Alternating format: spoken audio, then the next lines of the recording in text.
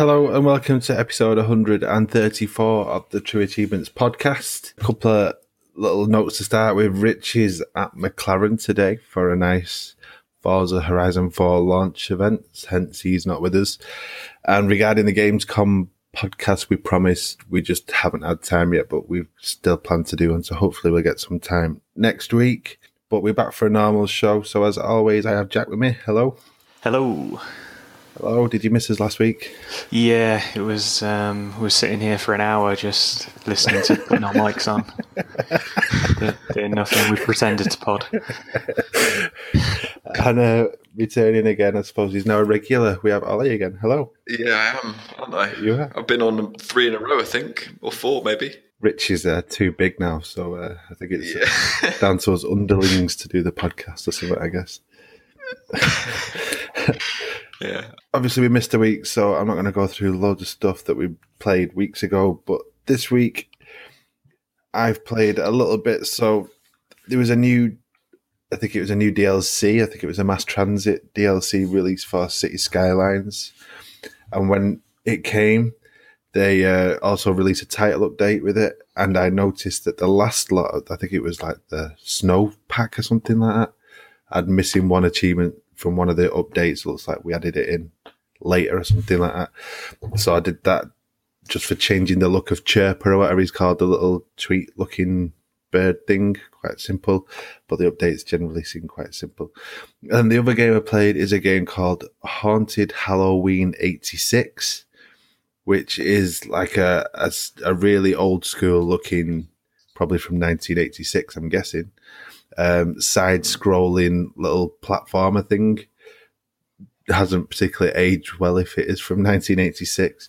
But the good news is 1,000 gamer score in like 10 minutes. Oh, nice. In 10 minutes? Really? Yeah, you don't even have to finish the game or anything. It's I think the achievements are for killing like 10, 20, 30 and 50 enemies or something like that. Okay. It sounds like Avatar. You get achievements for that, so I think there's 4 or 5 for killing enemies. There's one level in particular, I think it's like the 4th level, but they're probably like a 2-minute level, where there's a life that you can pick up. And there's achievements for getting 3, 6, 9, and 10 extra lives. So you just kind of keep repeating this little section of platforming to get a life, die, it adds one, redo that section again. So you just kind of rattle through that. Then there's one for getting a game over, so then losing all your lives. So it's pretty simple. Okay. 10 minutes. That sounds like something I could actually play and complete. I might do that as well. Yeah, even like I'm not good at platformers or anything like that, and the platforming was pretty easy. If you happen to just be absolutely rubbish at the game, which I think you'd probably be struggling with, but it has on the achievement tracker. Mm-hmm. So if you don't manage to get to that section and you die beforehand, lose all your lives, you can kind of just restart the game, and there's another extra life a little bit earlier on. Okay. I just think the one that it was a guide from Macca that I used, and I think that one's the easiest one to kind of repeat quickly to get the 10. So even if you're rubbish, you'll be able to get the 1,000 probably in 20 minutes or something like that by just restarting the game. You did it in 10, so you must be not rubbish. I'm late, mate. Yeah. Late. Yeah, I was congratulated. Macca said it's about a 15-minute completion, so I was kind of like... Thought you'd push for my better. collar off at doing it in 10. Yeah. I think we had the opportunity to stream that as well. I'm kind of glad we didn't. Okay. Maybe it's something we could tack into one of the streams next week. We could do 10 minutes. Try and complete it as quickly as possible. For 1,000 G. Yeah. Jack, you've been playing a game that I loved. Yeah, so I've obviously Game Pass has been on sale numerous times, and I've got a couple of months of it sitting on my account now. And they just added Doom to it a few weeks ago. Yeah. And this is a game I've been looking to pick up for ages, and I'm pleased it's came to Game Pass because I've been forgetting to buy it in pretty much every sale it's been in. But now I can play on that. And it's quality. It is amazing. Yeah, the graphics, the animations. I haven't got far enough to unlock an achievement yet, but my play style seems to be shoot an enemy once until they start glowing, then run up and melee. I'm just trying to melee everything for some reason. Well, that kind of builds. I think that kind of You get health back, so you kind of get rewarded in a sense for doing that. Yeah, I mean that's how I played it. It's like a constant kind of movement and pushing forward, and you get also drops ammo and stuff on it for killing enemies. So yeah, it's quality there, and I think it's got me excited for Doom Eternal. The execution animations in it, I remember looking at videos of it. Like the way you finish off enemies just looks like brutal. It's just crazy. It feels really fluid as well. So kind of dependent on the angle you're standing in front of the enemy when you initiate the execution, it will perform something totally unique and different. Sometimes you'll kind of crush their head, sometimes you'll pull an arm off or something. It feels kind of unique, each one. It's like Mortal Kombat or something. It's, it's quite played that. Quite brutal. I would like to play a Doom at some point. My friend was raving about it to me the other day, so maybe I'll pick up the new one when it comes out. Okay, Ollie, you've not got anything on your tag. You let down. I thought I played Dead Cells, but I think I spoke about Dead Cells last time.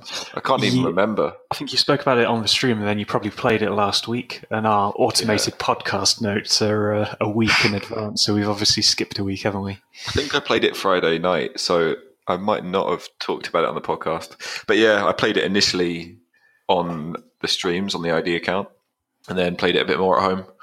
It's basically just a roguelike game, and I love those kind of games, like random generated dungeon kind of thing. And there are like 55 achievements in it, so it's quite a long completion, but I've got like 20 or so far, and I managed to get past the first boss. Okay. But it's all just down to like getting a ridiculous weapon, because all the loot in it is random. So like you can kill like the worst enemy in the game and get like a ridiculous weapon which carries you near to the end of the game, just because you found that weapon.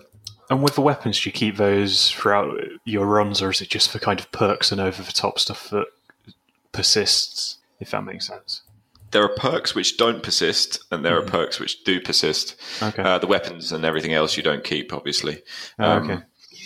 And you earn cells from killing enemies, which you spend on the persistent stuff. And it can change like your starting weapon and stuff. So I think probably eventually you'll get to the point where the weapons which you start with are like just amazing anyway. So yeah, the ones that you'd want ideally. Yeah, exactly. Yeah, but I haven't played it in a while, because the thing is with those games is that you get a ridiculously good run and then you die off that, and then you have to go back to like the start of the game pretty much again. So it's, a little bit frustrating at times. So I stopped playing it for now, but I think I'll probably pick it up at some point again, hopefully. But yeah, that's all I've been playing really. All right, but we've had a decent week of streams, I think. Yeah, a couple of good games. So we kicked off Tuesday with Planet of the Apes: Last Frontier. This is a narrative-driven adventure game. It's very similar style to the Telltale ones. So you've got lots of cutscenes where you learn kind of bits of information, and then you've got to make key decisions. All of the choices we made it was either A or B, and it seemed sometimes it didn't seem like you had much of a choice. You're almost deciding the best of a worst choice. It was quite interesting though, and something it did different to the Telltale games. You actually had the ability to play up to 4 players locally. Each person would be on a controller, and you could all try and make the decisions together. But in order to progress, you had to unanimously decide on something. That kind of encouraged some couch discussion in a way. You could override the choice if you wanted to. Yeah, you had tiebreakers, didn't you? But you had a limited amount of them. But we didn't really grasp how that mechanic worked, because it was either left or right to pick the choice on the stick, and then you seem to hold left or right to use a tiebreaker. Yeah, it was tricky at the start because we just blew all our tiebreakers instantly. Yeah. And then we had to agree with each other after that, which is no fun. Yeah, the title did have mixed integration as well, though, which was quite neat. So we set that up as soon as we could, and people in the chat got a vote left or vote right option on the screen as the choices came up in game, and we could see the percentages dipping in and out on the screen live in game. So we could see our 67% of people in the chat think we should pick this choice, and then we got the final say in that. But it was a neat way to get the audience involved. People watching the stream. and it was pretty good overall. If you like the Telltale games, definitely one to look out for. And it did the same concept. When you got to the end of a chapter, it kind of gave you a breakdown of which characters you sided with, who liked you, who didn't like you, and stuff like that. Good overall, though, and we managed 3 achievements for 55 gamer score in the hour. Yeah, we got some okay achievements. I think I agree with the thing you said before, is that some of the choices just, obviously none of the choices were meaningless, but some of them just seemed like you're basically doing the same thing with a tiny difference. So it didn't feel impactful at all, really. Yeah, it didn't. So I didn't really describe the plot of the game that well, but you start off and you're playing as the apes. So you're kind of making choices for them, and then each chapter seems to consist of 2 main parts. You start off as either the apes and then switch to the humans, or vice versa. And it kind of builds up a bit of a story of how the apes don't like the humans, or are kind of scared of the humans, and the humans are scared of the apes. That's where the conflict comes into it. But we had a point where we went and rustled some cattle from the humans. And we ended up accidentally killing a human, which was via a quick time event. But the quick time event was just push A at the correct point, or don't push A at all, and then it'd pick a different, kind of do a different action. Jack was brutal with the deaths. Jack just didn't care. He was just killing everyone left and right for the cattle. Well, we had a chap, an ape called Tola, who had an AK-47. It was just bizarre. If you haven't seen Planet of the Apes, I think it's probably a bit more bizarre than you're used to. But I think if you know about those films and the franchise of Planet of the Apes, it's probably fairly familiar. Yeah, but we went and rustled these cattle there. Then we went back to the kind of King of the Apes, had a chat with him, and he was adamant that we should stay on the mountain, but we went off the mountain to get these cattle. Yeah. And then we could either we could kind of lie to him or tell the truth. We told the truth, and then we had a second choice after that, which it was effectively the same choice on both options, and it didn't feel like a choice at all. Yeah, it's kind of strange.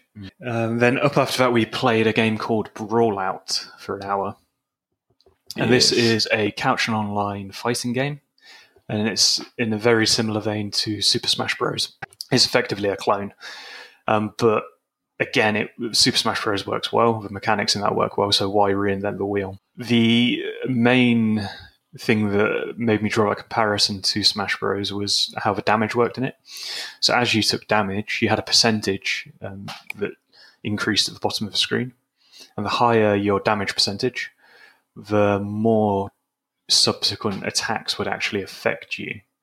So if somebody just punched you once, and then it wouldn't do much to you if you're at 0% damage, but if you're at 100% damage, you'd fly kind of 2 or 3 meters as opposed to the 1 meter you'd normally fly. So it was all about trying to get as many attacks on people, increase their damage as much as possible, and then knock them out of the arena, either off the top of the screen, the left or the right of the screen, or make them fall off the side. And you had a similar kind of Smash Bros-esque ability. You could double jump, and then you had a dash in the air to try and get back onto the arena if you were in danger of falling off. And again, similar to Smash Bros, character choices. It was a bit of a mishmash of characters from different games. So you had people like the Drifter from Hyper Light Drifter, which was a little top-down adventure game. You have a Chameleon from Yooka-Laylee, which you could play as. We played as a Falcon for most of it. I don't know if he was from another game or not. No idea. I don't know if some of the characters were original and some were from other games, but it was interesting though. The achievement list was kind of grindy. A lot of win X fights online. Win 200 matches online, etc. Yeah. Get each character's mastery to level 15, which would probably take a long, long time. Yeah, I had quite a lot of fun with it though. I've never really played Smash Bros, so maybe if I had, then I would be complaining that this is just whatever, a rip off of Smash Bros. But having not played it, I had quite a lot of fun. I thought it was a really good. idea for a game, even though it's not that original, clearly. But yeah, it felt, as I say, why reinvent the wheel? It had solid mechanics. Mechanics worked well. It was different in a sense, but it had kind of the same core. But yeah, good fun though. In the hour, we managed 2 achievements for 40 gamer score. Yeah, not bad. Okay, so now we're on to Wednesday stream, which is my Neverwinter stream for an hour and a half, my monthly Neverwinter journey, I'll call it. This time I was playing on Xbox, so I've kind of switched back and forth between characters because I've done some PC streams. And on PC, I've got like a mage type character, Warlock, and on Xbox is like some kind of fighter class, I think. Great Fighter, it's called. And for those who don't know, Neverwinter's a MMO that's playable on PC and Xbox. I think that's it, but might be on other platforms as well. But I was just leveling up my character basically for an hour and a half. I quite enjoy, I used to enjoy them like a lot, but I've always enjoyed like MMO online role-playing games. So yeah, I was just killing stuff for an hour and a half, essentially, getting loads of OP loot and stuff because we've got codes that we can use for the game. So I had ridiculously powerful weapons and stuff, which I was using to one-shot everything. Didn't get any achievements. I don't know what the list is like for Neverwinter. I think there's like 150 different achievements you can get, so maybe I'm close to getting one. I hit level 10, and I thought that might have been one, because I think the level cap's 70, and there might be, like, I was kind of anticipating there was going to be an achievement for every 10 levels, but clearly not. And I got my mount as well, which you get at level 10, so I could ride a horse around everywhere. I'll be doing another one of those next month, I'd imagine, at the same kind of time. And then we move on to Thursday streams, and I played Phantom Doctrine basically on my own for a while. Jack joined near the end and saw a little bit of it, but I think from what I've seen and what I've heard, it's essentially a XCOM clone. So basically it's a turn-based strategy game where you play people who have guns and they have a chance to hit the enemy who also have guns, and you can play as this description's play people with guns who also have guns. I think it was KGB against CIA, wasn't it? Yeah, it was KGB, the Americans CIA. against I think if you picked KGB, you were in Russia. If you picked CIA, you were in America. And I picked KGB, as you do. Mm-hmm. And I was controlling a team of kind of rogue Russian agents, I guess, and I was fighting against the Russian military. And you kind of have an objective in each mission where you have to achieve some objective and then get out again. Mm-hmm. So you were in a building and you had to go and collect some evidence, didn't you? I did, yeah. Well, I had to find some guy to arrest, but then we found he was dead, and then the objective changed to finding why he was dead. Finding that chap, then disabling the alarms, then that was an optional thing. So they had the concept of trespassing, and you could walk around anywhere you want normally, but as soon as you were in someone else's territory, then if you got seen, then you would get shot at, essentially. And you could reduce the area of like enemy vision by turning off the camera system. Mm-hmm. And only one of your characters could do it. So you had to get them to that room to turn it off. But the trade-off was that would take more turns. And there was a kind of a countdown timer, which after which the enemy reinforcements would arrive. So I had 4 turns, I think it was, before the enemy reinforcements arrived. And then, you'd have like 10 guys outside shooting at you. So obviously that's not what you want to do. I think I would have completed the level. We ended the stream before I could complete it, but I got near to the end. Yeah, you just called in an evacuation vehicle, hadn't you? Mm-hmm. But it seemed like that was going to be a couple of turns at least to get over to there. That's the same kind of thing. You have to wait until your evac arrives. Yeah, I quite liked the style of it, though. It was nice having it was like a cross-section of a building, and you could move up and down the floors independently to see where your characters were, and you got glowing silhouettes on if you even weren't kind of on the floor that they were supposed to be on. Mm-hmm. It seemed quite well thought out. It was quite well done. I mean, it was not full price, but it's £32, I think. Mm-hmm. So you're kind of expecting a lot of content and a lot of like options, I suppose. Definitely call it AA title. AA, yeah. And I think it was quite well polished, and there was a lot of options. There was a lot of ways to play, and I think you could kind of spec out your squad. I only played 2 levels, so I think I was kind of still in the tutorial stage, but eventually you could kind of, choose your squad's abilities and stuff. So you customize your squad to the encounter you're going to take on. I think it's very similar to XCOM. I've never played XCOM, but I've seen videos of it being played, and it looks very similar. The only difference being that I think XCOM, everything's based on percentages. So like percentage chance you have to hit someone from across the map would be tiny, but in this game there wasn't percentages, it was just damage. So the further someone was away, the less damage you did to them. So it's slightly different in that aspect, but for those of you who would be familiar with XCOM, it's basically the same kind of game. Managed 0 achievements in that one in the hour, but it looks like there might be some issues going on with the unlocks you were suggesting. Yeah, I was looking at the list this morning. Either the achievements are ridiculously difficult, or no one's bothering to get that far in the game, or they're bugged, because I think 90% of the achievements are not unlocked by anyone. That's something to keep an eye on then. Cool. Then up after Phantom Doctrine, we streamed a game called Spectrum for an hour. This is a little platformer set in an abstract world, and you play a small black orb that's kind of suspended in air, and you can push the A button to jump and the B button to dive. Yeah, you need multiple presses of buttons to actually gain and lose height, because you're suspended in air, and you need to try and get from point A to point B and avoid basically anything that isn't white. You can touch white walls, that's absolutely fine, it won't do any damage to you, but anything that's kind of a dull pastel colour will do 1 block of damage, and you have 3 blocks of health, and anything that's a really vivid bright colour, that's an insta-death. But as you're going through the level, you can come across collectibles as well, little orbs, and they do regenerate some of your health for you. There are tons and tons of levels on it, and each of the levels had 3 objectives. So you could finish the level in under a certain amount of time, and finish the level and collect everything. And if you did all 3 of those together, it was a perfect run. I think there's an achievement for getting perfect on each level, which is going to be a tall order. And kudos to anyone that can do that. It was a really good game. There's simple mechanics. They seem to work well. It's stacked kind of more difficult sections on top as you went through the level. So the first few levels, it was just getting from point A to point B, avoiding anything that's coloured and quite simple. Then it started introducing moving platforms.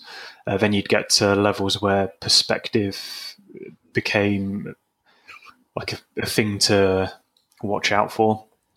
So you'd be stuck in one plane, and the background would be moving forwards and backwards, which was coloured, and you'd have to move across kind of open space and make sure that you were in a gap when the background met the plane you were on, to avoid an insta-death. Yeah. It was really cool, though. Some really cool mechanics and concepts thrown in. What did you think of it, Ollie? Yeah, I quite liked it. It was a good idea. It was almost like you were kind of swimming the entire time. That's good. There wasn't gravity in the game. It was just like being in water or something. But I like that aspect of it. And I think it introduced the mechanics in a good way. It was a steady increase of difficulty until right at the end of the stream we were taking, many attempts to finish a level, which is... Yeah, I think the last level we got to, the time requirement for the time bonus objective was 90 seconds, and it doesn't sound like a long time, but there aren't any checkpoints in the level. So if you die, it's all the way back to the start. The way the chapters work, it seems to start you off, and each level will have a different new mechanic in it. And then when you get to the later levels in the chapter, it'll be bunching all of those mechanics into one for you. So you might have like cubes that are moving across the map, and if you touch those, it's an insta-death. You might have doorways that you need to open by hitting a switch, stuff like that. Yeah, it was pretty cool. So we managed 3 achievements for 160 gamer score overall. It looks like it's a tough list if you want the completion, but just by playing the game, you should get quite a hefty amount of score. So worth looking into if you like platformers. Okay, great. Next week, we've got, especially Tuesday looks awesome, we've got Strange Brigade, which kind of reminds me of the Zombie Army Trilogy game that we played a couple of years ago. Rebellion. Yeah, same developers, and they make the Sniper Elite games, so it's like an ID game that's probably a AAA, really. Yeah. We got DayZ, which sounds exciting. I've not really seen anything of it. I know people have been hyped for that for a good while. And then Thursday, we got 1979 Revolution Black Friday and Defenders of Ekron Definitive Edition. I don't know much about the Revolution one, but I know Defenders of Ekron, that's like a kind of bullet hell twin stick shooter that I think might be one we want to get Rich on then, because he's good at this. Yeah, the genre that Rich is good at.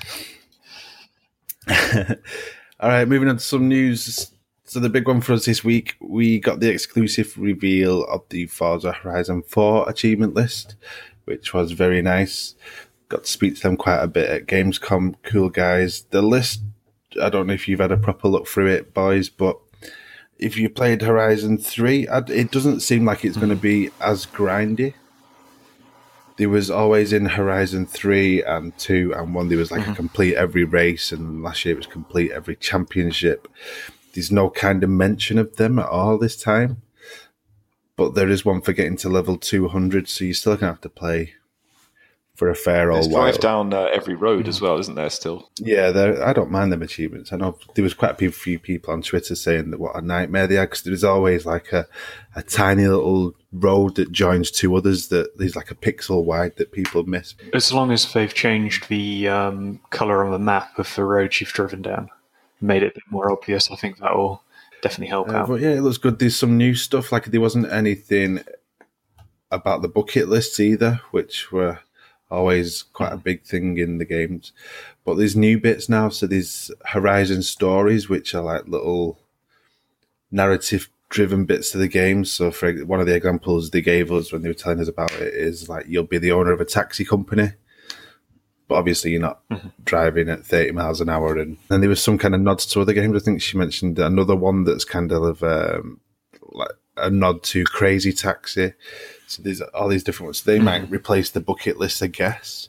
Well, so you just like start in the middle of some kind of story in each one, or is it? I don't know how long they are, but she said they're little narrative-driven bits. So I don't know.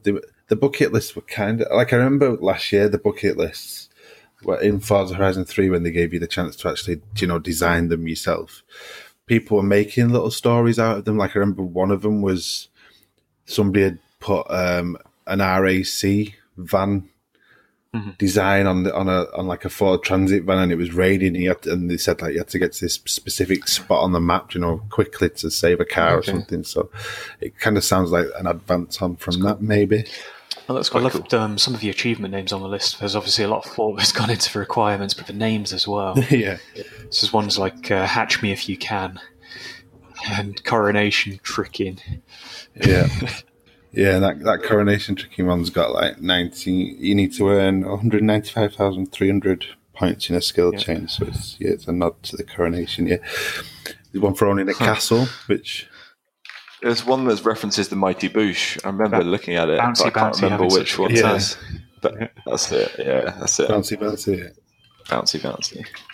I mean, we played a bit of it at Gamescom, and we had like a presentation.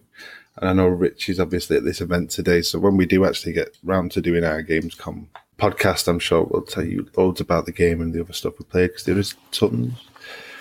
Games with Gold for next month got announced the other day.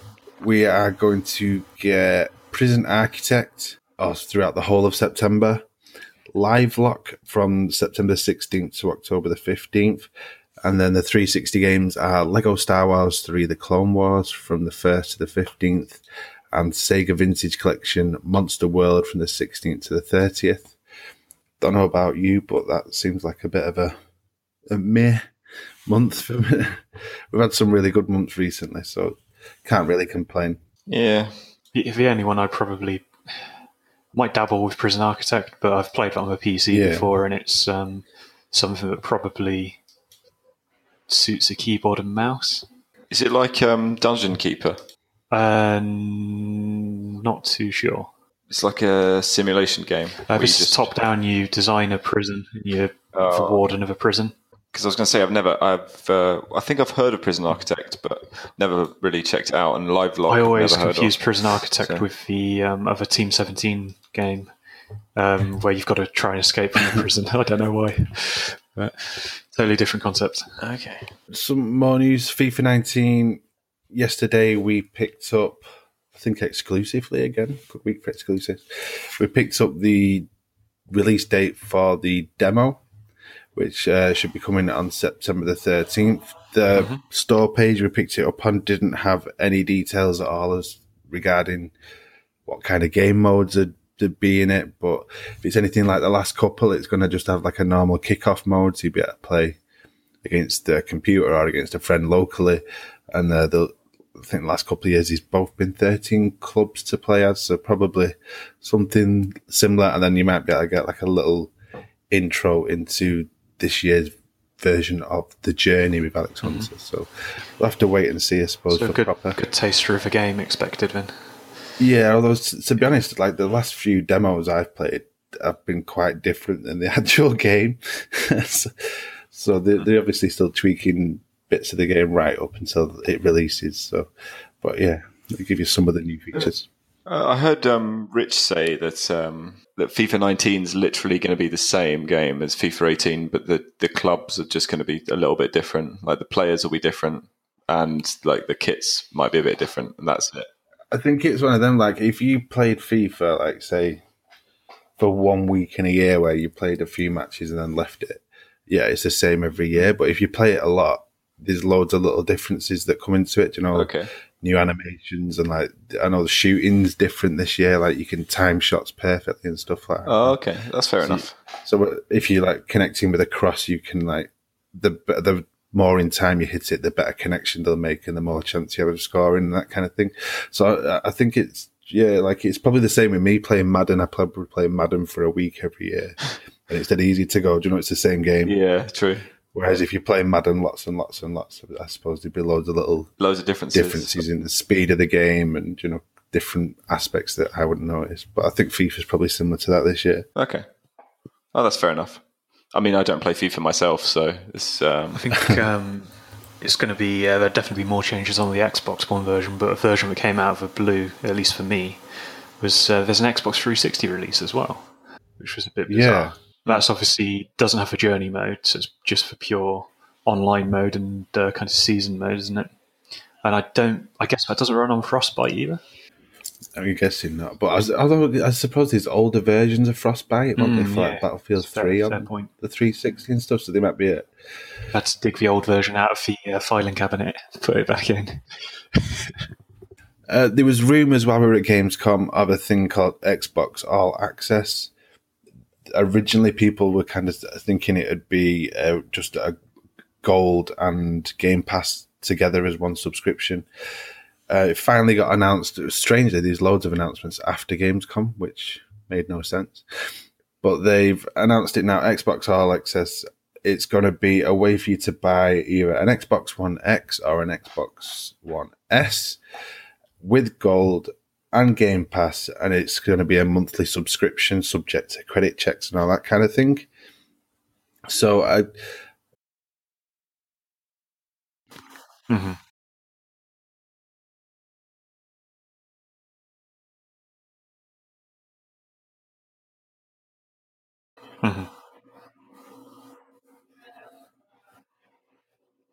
Gold and everything bundled in. I think it's a really good deal. They don't seem to be they're not charging any interest on it or anything like that. It's just the payment over 2 years. So I think it's quite a cool option for those who want to get into it and maybe haven't got the funds to do it in one hit.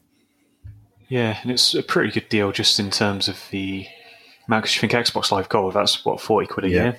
So you're looking at 80 quid for that, then a Game Pass subscription is £8 a month. Yeah. So you're getting quite a lot of bang for your buck.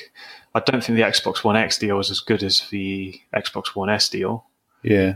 But like what? So an But- S is $22 a month, and you're on a 2-year plan, and the X is $35 a month and a 2-year plan. I suppose the only thing with them is that you can imagine in 2 years an S will have probably got a price drop, and an X will have probably got a price drop. Yeah. So you're probably That's paying very good more point. over time in terms of it that way. But if you were just going to buy an X and Games Pass and Gold from Microsoft Store, I think it's pretty much a similar price.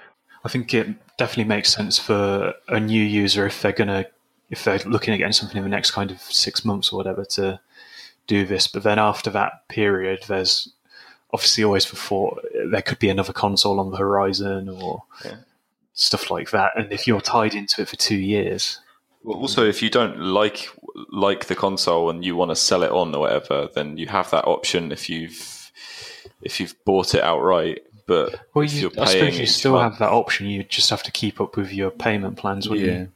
Well, it's in the price of it. Like, it's cheaper than a mobile phone contract. Do you know you get an iPhone or something for 2 years or whatever? It's not cheaper than my mobile phone contract. I'm on GiveGaff, the lightest of the lightweight.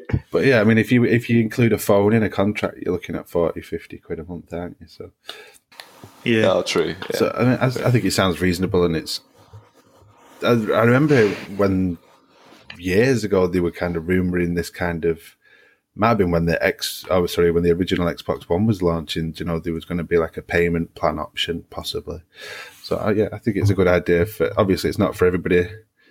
Some people just pay it outright and get it that way. But for those who can't afford it, I think it's a great way to get into being an Xbox One owner. Okay, next up we got the Game Pass editions for next month. So we've got Avon Colony, Guyana Sisters Twisted Dreams Director's Cut, Halo the Master Chief Collection, which I know is a big one for people. A lot of people are excited for that one.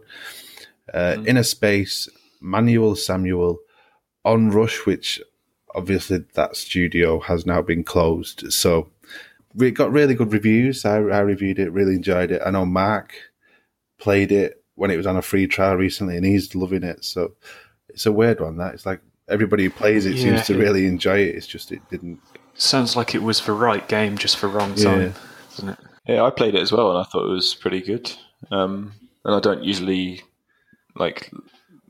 I'm not usually like a huge fan of racing games, but yeah, I don't know. I know it's not necessarily a racing game, but Maybe it's the price point of it. You know, being a full price title. Maybe if it was like a more like a AA kind of price, like a 35. I wonder how it could have affected things if they'd like released it as a started off. I know they've done a free weekend with Gold, where you could play it. But if they would have done one of those initially, or like a free week to start with, just to get a bit of a player base building. do you think there was not enough content in the game to justify a AAA price tag then, or what's the reasoning for wanting it to be cheaper? Is it just? I think not enough people seem to be interested in the idea of it for the price. Like, I played it, and to be honest, I played it as a review, so obviously I got it free. I really enjoyed it, gave it a really good score, but I don't know if reading reviews, I would have paid full price, to pick it up. I don't think it tempted me in like some other games would. It would have been like a wait for a sale, and I think when it's kind of largely got an online kind of component and lots of co-op and stuff like that, it probably needs players to be playing it for you to get a proper experience. I don't know, it's an odd one. Yeah, there's like almost like a snowball effect where no one's playing it, and then there's no one else to play with online, so everyone else stops playing. I mean, they've added stuff afterwards, like they added ranked mode in it and stuff like that, so it's enough there. But I think definitely check it out in Game Pass if you have it and haven't played it already. Also getting Quantum Break, another good game, Shadow Warrior, Skyforce Reloaded, and Snake Pass. So there's some decent games in there this month coming. Sure, yeah. I might check out some of the Halo games.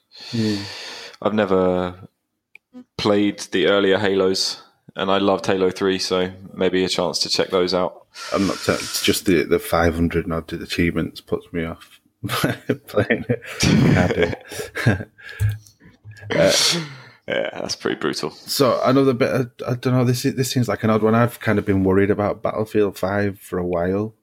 They've announced yesterday, I think it was, that they're actually pushing the release back. Not by much. It's just a month back into November. But I don't know. They just don't seem to be showing enough of the game so far compared to previous years to really kind of convince me everything's all right with it. I think from a lot of the stuff I've seen, it looks the same as Battlefield 1, which is kind of expected. It's same engine, same kind of graphics, but like I haven't seen much of... I know they've overhauled the movement system and stuff like that, but I haven't seen much fanfare around that stuff. I want to see Battle Royale mode. Where's the footage of that?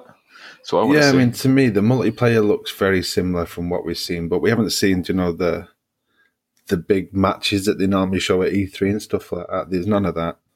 That was 64-player, yeah. Obviously, the campaign mode should be 6 different scenarios completely. We've not seen anything of them, so we don't know. And then the Battle Royale, obviously, is the really unique thing for it this year that we haven't seen anything else. Got to say, I've been keeping up to date, but more on the PC side of things.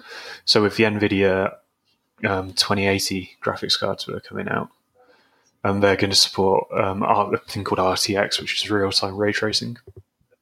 And I watched kind of a 20-minute video on that the other night, specifically on Battlefield 5, and that looks really, really impressive. But it's got me more excited for this iteration of the game on PC than it has on console, because console obviously won't be able to support that for a while, and it's going to be years and years before consoles have those capabilities.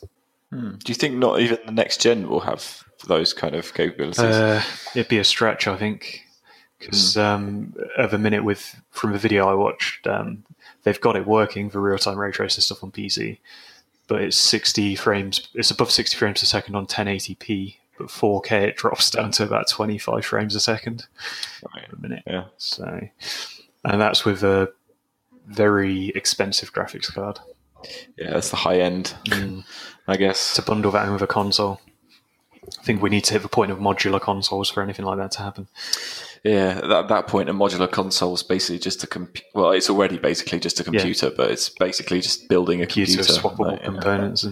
Okay, so that's going to be pushed back till November the 20th now, so you'll have to wait for that. But there is a beta which begins next week on September the 6th, if you are going to get into that. Okay.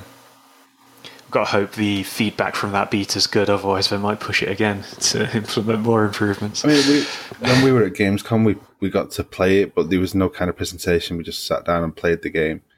I don't think Rich was particularly impressed because it was multiplayer, and you know what Battlefield's like. If you just jump in the middle of a match, it's quite easy. You spawn. Yeah, it's a bit overwhelming. You spawn way back, so you run for 5 minutes to get to like one of the points that need capturing, then you can die pretty much straight away, which I think was happening quite a lot. I got into it after a little bit, but yeah, it looked beautiful. It was running on PC, so I don't know how comparable that is to what we'll get on the Xbox One, but yeah, it was very much a feeling of Battlefield 1 with some new weapons and different maps, basically, was what I got from it. Okay. All right, last up this week, we got some new special edition things have been announced. So we got a white Xbox One X, which is going to be bundled with Fallout 76. I don't know if you've seen the console. It looks a bit odd because the bottom's still black. I think it just feels bizarre to me because they're calling it Robot White, and it's like they've just stuck Robot in there to kind of link it in some way to Fallout. Yeah, it's a bit... I was expecting kind of some custom paint job, make it look like it's been in a post-apocalyptic world, some rust effect on it, or something like that. But just a nice, clean white console. It doesn't really fit with the Fallout aesthetics, I don't think. Yeah, it's not like I don't know, you're expecting like a custom console, aren't you, when they announce this, but... Yeah, even like a yellow stripe on it, like in the Fallout 76 logo, or just something to tie it more back to the game itself. The white console. I'm guessing they might bundle this console with like Forza and things as well later in the year. Yeah, we'll see. Maybe you can It'll be- draw your own artwork onto It'll be like a Racing whiteboard. White edition for Yeah. Forza. But yeah, I don't know. You can have a Horse White edition for Red Dead. It's a bit plain Jane in it. I don't know why they've done it. But yeah, it's going to be coming on November the 14th. And if you order it, you get access to the beta for Fallout 76 as well. So if you want to order it, the link's on the store to the stores there. And I think it's exclusive to GameStop in America, although these, and then just international partners. So you'll have to check your local gaming shops if you want to pick it up and you're not in the US. And then the other thing that was announced, which is something I do like the look of more, is a special edition white Xbox Elite controller, which does look very snazzy, if I do say so. Mm-hmm. But I can just imagine how dirty it's going to get. Yeah, white picks up the dust and scratches and stuff. Yeah. It's also interesting they've kept the grips on the bottom of the controller. Yeah, great. Whatever. It seems a bit odd because there was rumours there being an Elite version 2. And this is just exactly the same as the previous released Elite. There's no kind of advancements or anything with it. No. I think everybody was expecting it to be the Elite V2, wasn't it? But again, there's been, as you say, no official news about that at all, so we don't even know if that is a thing. No. At the minute. It's just presumed. But yeah, it looks nice. I'm my Elite. I think I've mentioned I'm on my second one that's died, so I might pick one up. I think it's $150 in America. It's like $120 UK. Yeah. And again, I might look into one too because I've started getting some stick drift on my current Elite. But yeah, it looks quite neat. If you can look after them, they are very good controls. I'm just not sure about how dirty it's going to get with my kids eating them. Eating Wotsits and playing with it at the same time and stuff like that. It's going to be pretty manky. Okay, that's really it for the news. There's one bit I think Jack wants to talk about, which is the Cyberpunk reveal. Yeah, I thought it was worth just quick mention at least. But Cyberpunk, they did a stream on, I think it was Monday. And basically for the entire day they were streaming part of an image in Base 64, and then it eventually got to the end of it and said uploading, and at 6 o'clock a gameplay reveal trailer went live. It was 48 minutes of footage from the game, which is quite exciting. It's the first time they've shown it outside of press presentations at events. So it was the stuff they showed at E3 and the stuff they showed at Gamescom. Yeah. So I think you've seen this too, Dave. I did. It was pretty impressive, I've got to say. I think it was kind of spoiled a little bit, because everybody who came out of E3 was kind of blown away with it. And people were really raving about it. So you go in with like this crazy idea of what it could be when you go in to watch it. And then I don't know, it's hard to say I came away disappointed because obviously it looked amazing and looks really cool, all the things you're talking about. But maybe it didn't quite live up to the hype. But yeah, it looked pretty impressive. I haven't seen the trailer properly. Did they have a guy kind of commentating over it, or was it just purely gameplay? Yeah, they did have a guy commentating over it as well.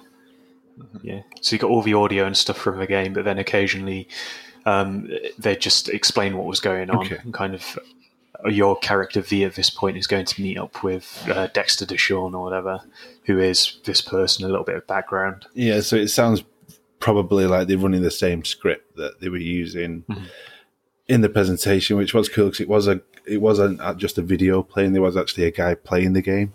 He'd obviously played it for weeks and weeks and weeks, I suppose. So he was pretty slick at it. But yeah, what do you think of it from seeing it? Like, it's very first person. It seems like quite a lot of action. Yeah, I was quite surprised actually. I was surprised by how I say RPG heavy. It's still RPG light in a sense, but I was expecting it to be lighter than it was being first person, because I never really put first person RPG together. I know that sounds weird because Fallout's obviously like first person RPG and stuff like that. It looked phenomenal though. Graphically, it looked insane. It looked like the story missions had depth to them. It gave you choices on how you could do everything in the game. With the mission they showed off, there were multiple ways they could have done it. It was just really impressive. Yeah, I think the same thing. Like, on top of the things you said, the effort they've put into detailing the environments and the world is insane. Basically, it's like The Witcher. There's just little details everywhere that make it so much more convincing than a lot of other games. It's amazing the kind of environment they built up as well. And they were describing it like the city is in these big blocks, and then each of the blocks has their kind of own environment, little society. Yeah. And it seemed to be vertically dense. Yeah, which is impressive. Mm-hmm. You don't usually see that in games. But just when she walked out of the like her apartment block place, and then she was just like in the middle of a crowd of people, and they're all crossing the road and stuff, and like spreading out, and there are all these different kind of people doing different things everywhere. It's just they were they were walking close to shops, and you could hear the interaction between the shopkeeper and the customer and stuff like that, and it was picking up and kind of highlighting bits of audio as you're going. Yeah, so I remember that bit being blown away as she walks out, and it's like wow.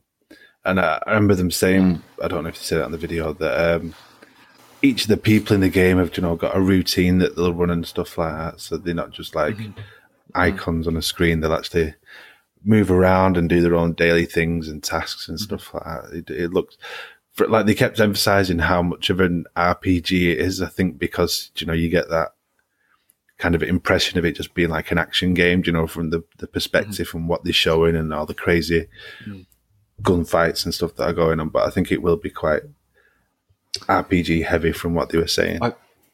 I really liked the upgrade system as well. So she went to kind of a backstreet dealer and he put some augmentations in for her. And before that point, the character had a gun, but there was no HUD on the screen. Yeah. And then as soon as they put this grip into her hand, she could grip the gun, and then it'd show you your bullets at the bottom left-hand corner, what gun you had, some other stats. See, I think that's really cool because it makes a HUD kind of believable, doesn't it? All these little bits that. Yeah. Did you see the bit where she had because when she got the gun thing in her hand, she also got something done to her eyes, and there was a bit where they said that like the adverts in the world would be tailored to you. Did you see that? Yes. So she looked at an advert for like an energy drink or something, and then through her HUD. Through the glasses, or not glasses, the new eyes or whatever she's got in the augmented vision thing, you could see how far it was to the nearest machine to get a drink. That's good though, because it's kind of a way for them to introduce hints and cues into the environment without having a big arrow floating in the air telling you go this way, do that, or like a mini map or whatever. It's kind of believable immersion. Yeah, I loved the bit when they're actually putting the eye in as well.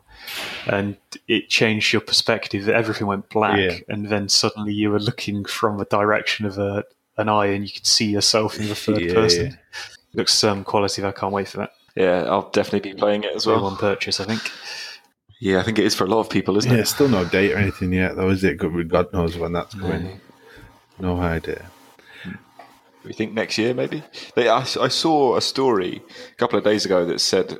It's actually the CD Projekt Red said it's actually finished. Like the game is pretty much finished. The main story is playable from start to finish, so it sounds like it's fleshing out the kind of side quests and other bits and pieces. But my guess at the minute would be late 2019, early 2020. Yeah, hopefully next year will be good. Okay, moving on to some back compat.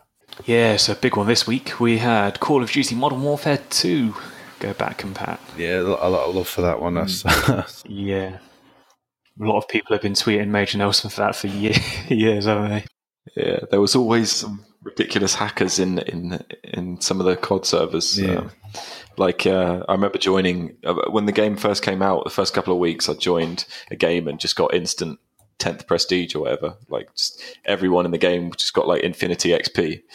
I wonder if they could work around that, if there's some way for them to detect that you're running the game via back compat and only match those people up. Obviously that'd need server changes and stuff, but that'd be quite cool. Effectively make sure you're never playing against hackers and stuff then. Okay, moving on to some questions, Ollie. Yeah, we got 3 today.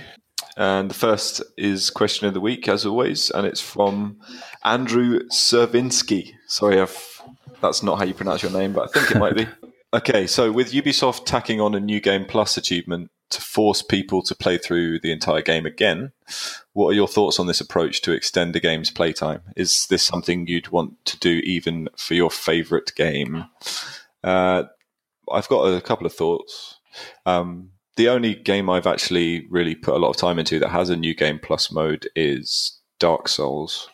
And I think Dark Souls was actually one of the first, maybe I'm wrong about that, but one of the first like big AAA games to have a New Game Plus mode. And I never actually got into it.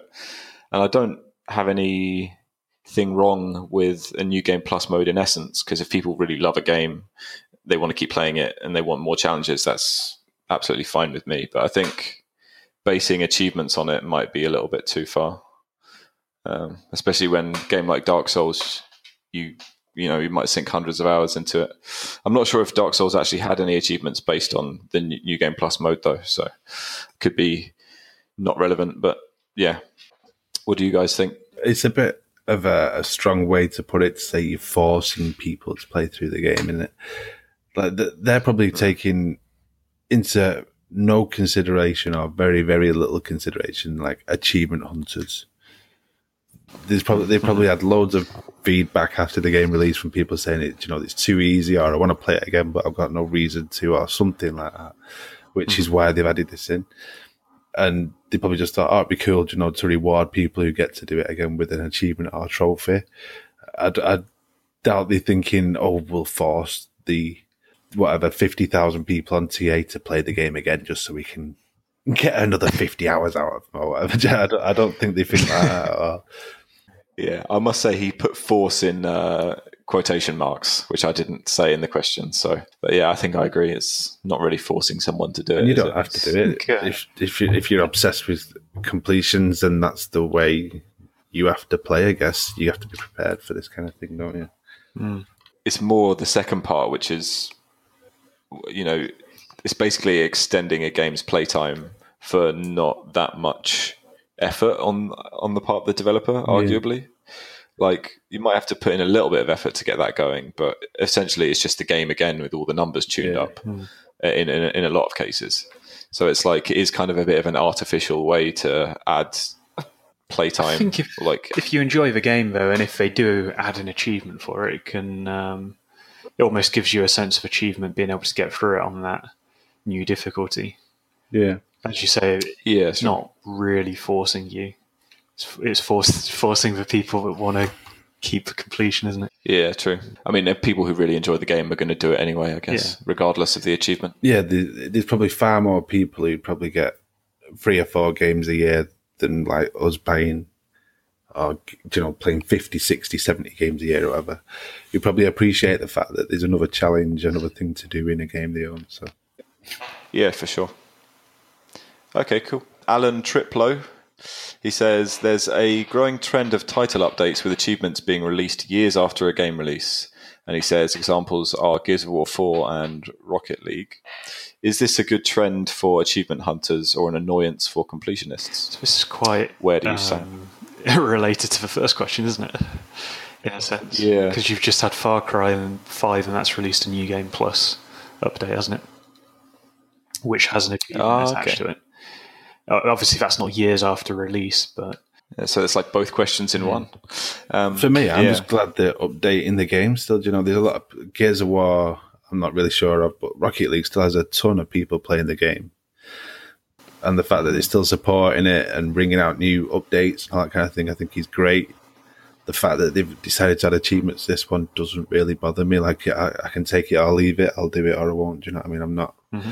But I can understand if you're a completionist, like, say, Rocket League's a digital game mainly. I mean, it is available physically now, but, you probably own, if you bought it, you probably got it as a digital version that you can just install, whereas some of the games like Gears of War 4, people might have traded in or sold and stuff like that. I know Treasy got stuck with that with Grand Theft Auto 5, where he'd complete it and then sell the game or whatever, and then he'd have to go and buy it again because he's the completionist. But yeah, I can take it, I'll leave it again. Like if I want to play, like the Gears 4 that I've touched, they look too hard for me. I think the achievements are probably really beneficial for the game companies at the end of the day, because if they released a Rocket League update and it didn't have any kind of achievements or fanfare about it. It'd just be an update. And especially the people in our community would just go, well, it's just changed the mechanics. I don't really feel the need to jump back on and do that. Whereas if it's got some achievements attached to it, it's more of an incentive, I guess. So hop back in, give it a shot, see what's changed, steer people towards playing in a different way or playing a new mode that they maybe haven't. Sure, yeah. I don't see anything wrong with it. I mean, obviously it is annoying for people like Fleazy, but I mean, Rocket League's been out for a good while, hasn't it? So it's just overall a good thing that they're still adding large updates to the game. Rocket League, it's a bit of a different kettle of fish with the cross-platform play. You can obviously play against people on PC, and if they're going to be maintaining the PC version and updating that, they're going to have to maintain the Xbox version at the same pace. Yeah. Otherwise, it breaks the functionality if somebody on the PC is on a different version to the Xbox. They can't win though, game companies, can they? It's like if you release a game that's an 8-hour campaign, people go, it's not worth the money. It's only 8 hours. Yep. And then if you release a $60 game that they support in 4 years after or whatever, people are like, there's too much of it. I don't want it anymore. And then if you release an update without achievements and people go, where are the achievements? You release an update with achievements. I don't want the achievements. Why do you do this? Yeah, they can't. Yeah. People just love being outraged, don't they, really? Drama. I think it's National Be Nice on Twitter Day today, actually, I think. It's trending this morning. Be nice on Twitter Day. I'll be positive on Twitter or something like that. That's not going to happen, is it? Okay. Well, I think the takeaway from that question is that people love being angry, I guess. Okay. Final question. All right. It's from Goat. A good name, Goat. Should games with broken achievements be allowed to be published? Should publishers be required to show proof that all achievements unlock when they're supposed to? I don't really know. I love the idea of like some kind of board at Microsoft where the devs have to like sit down and like play their entire game through, get every achievement in front of the Microsoft.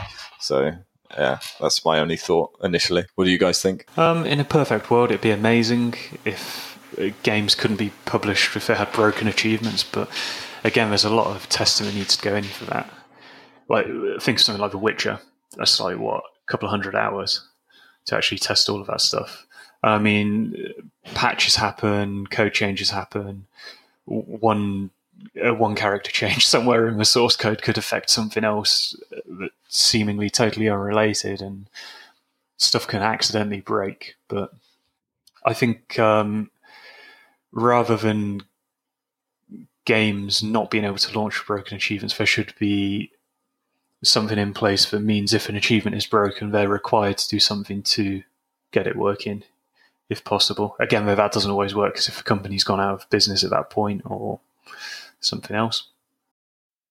Yeah, it's at the end of the day, it comes down to whether the company wants to. It's like the culling too. Like that obviously released. Say if that released and one of the achievements didn't work, and then the servers were still online, but they'd pulled all support for it and they'd gone out of business and they were no longer maintaining it, then the achievement really couldn't be fixed unless Microsoft wanted to pick up the baton, which I doubt they would, because again, it's a third-party game at that point. It's a shame Microsoft just can't, cancel it out, but they need to have loads of games with like 970 gamer score and stuff like that. Yeah, or just set the progress to like 100%, although I suppose that devalues the achievement in a way, doesn't it? Yeah.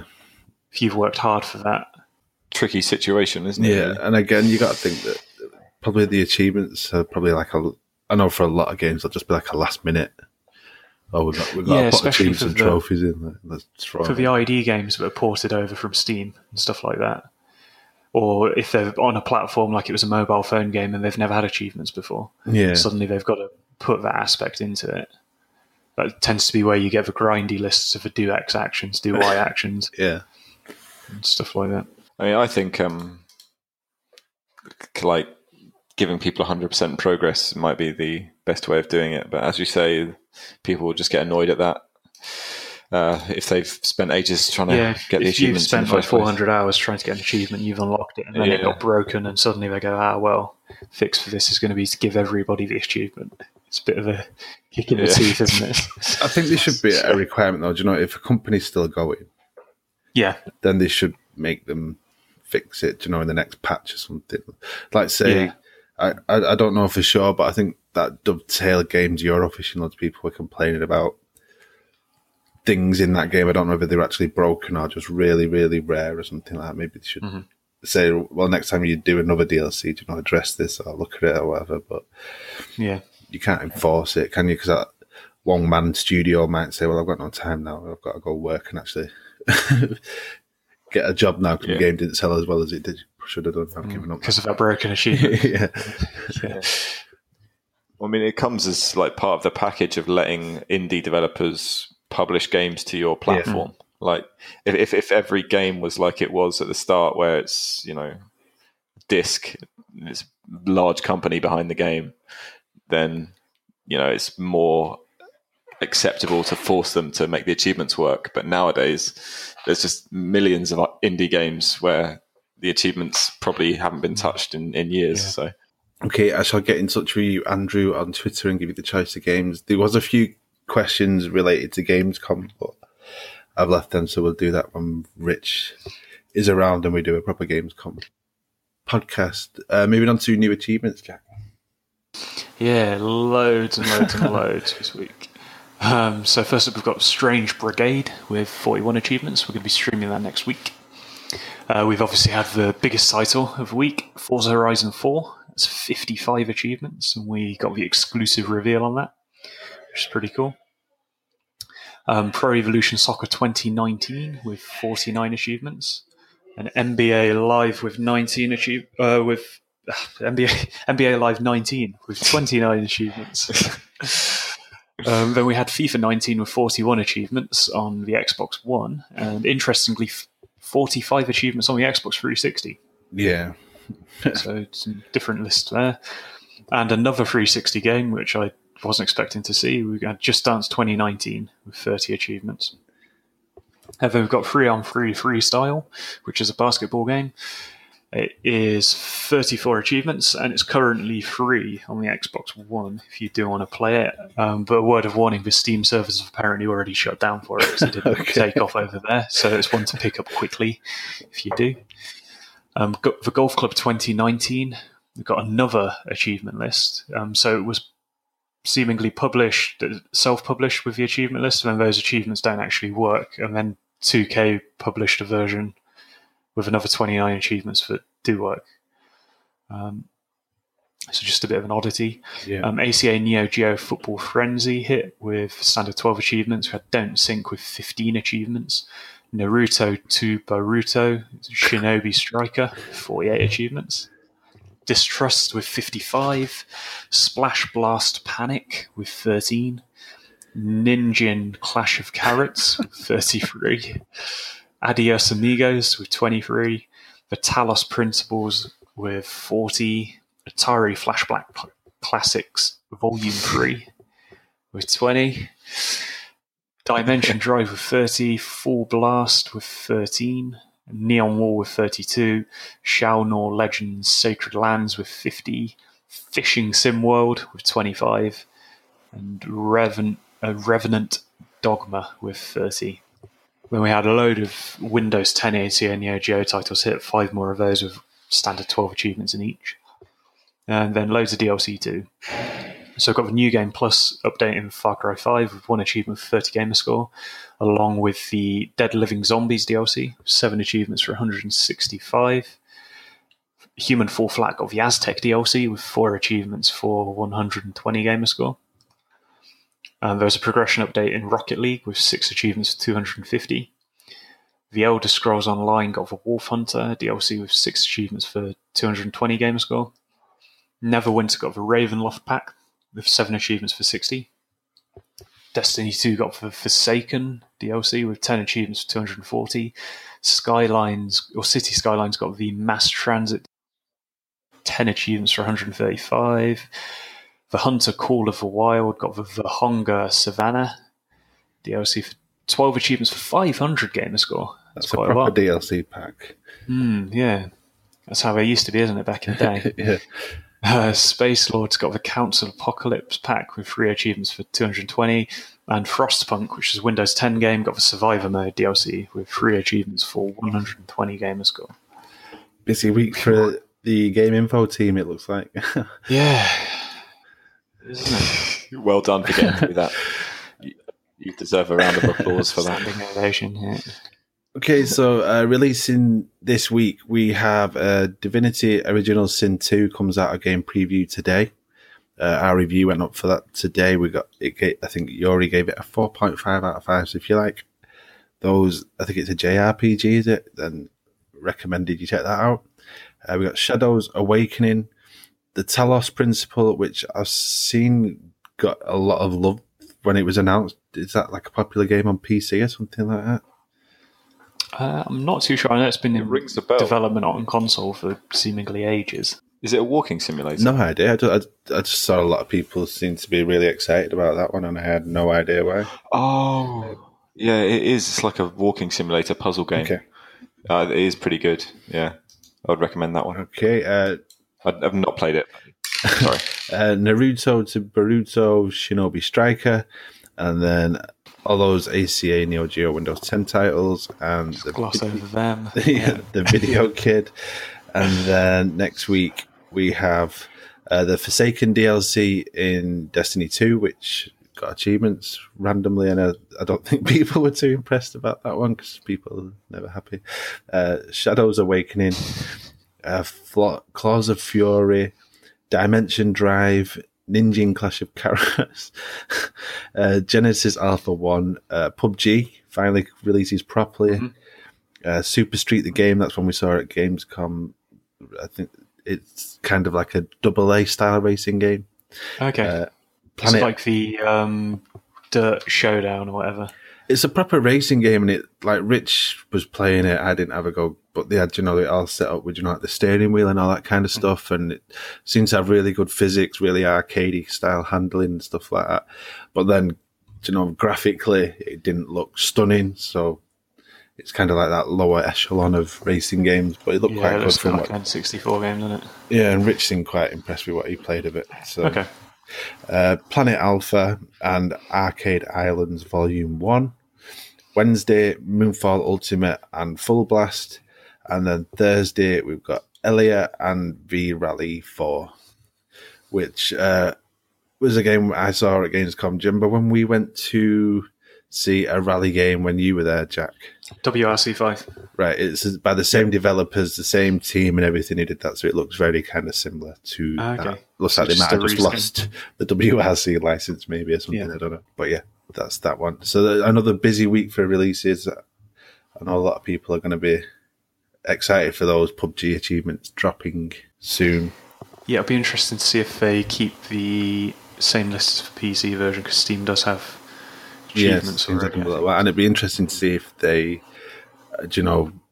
retroactively pop if you've won some of them in the preview already, or if they start everything again. Yeah, if they've started tracking those stats. Yeah, be interesting to see. But yeah, that's a busy week, and that is us for this week. Thanks for listening. It seems like ages since we've done a podcast. Did we do one last week? Yeah. You and Jack just sat there in silence, pretending to be that thing. But yeah, the Gamescom, hopefully we'll have lots to talk about that at some point next week. With it being a bank holiday here as well, we've just not had time catching up from while we've been away. But should be coming next week, early next week, hopefully. Hope you all have a good weekend, and we shall see you next Friday. Bye. Okay. Catch you later. See ya. Bye.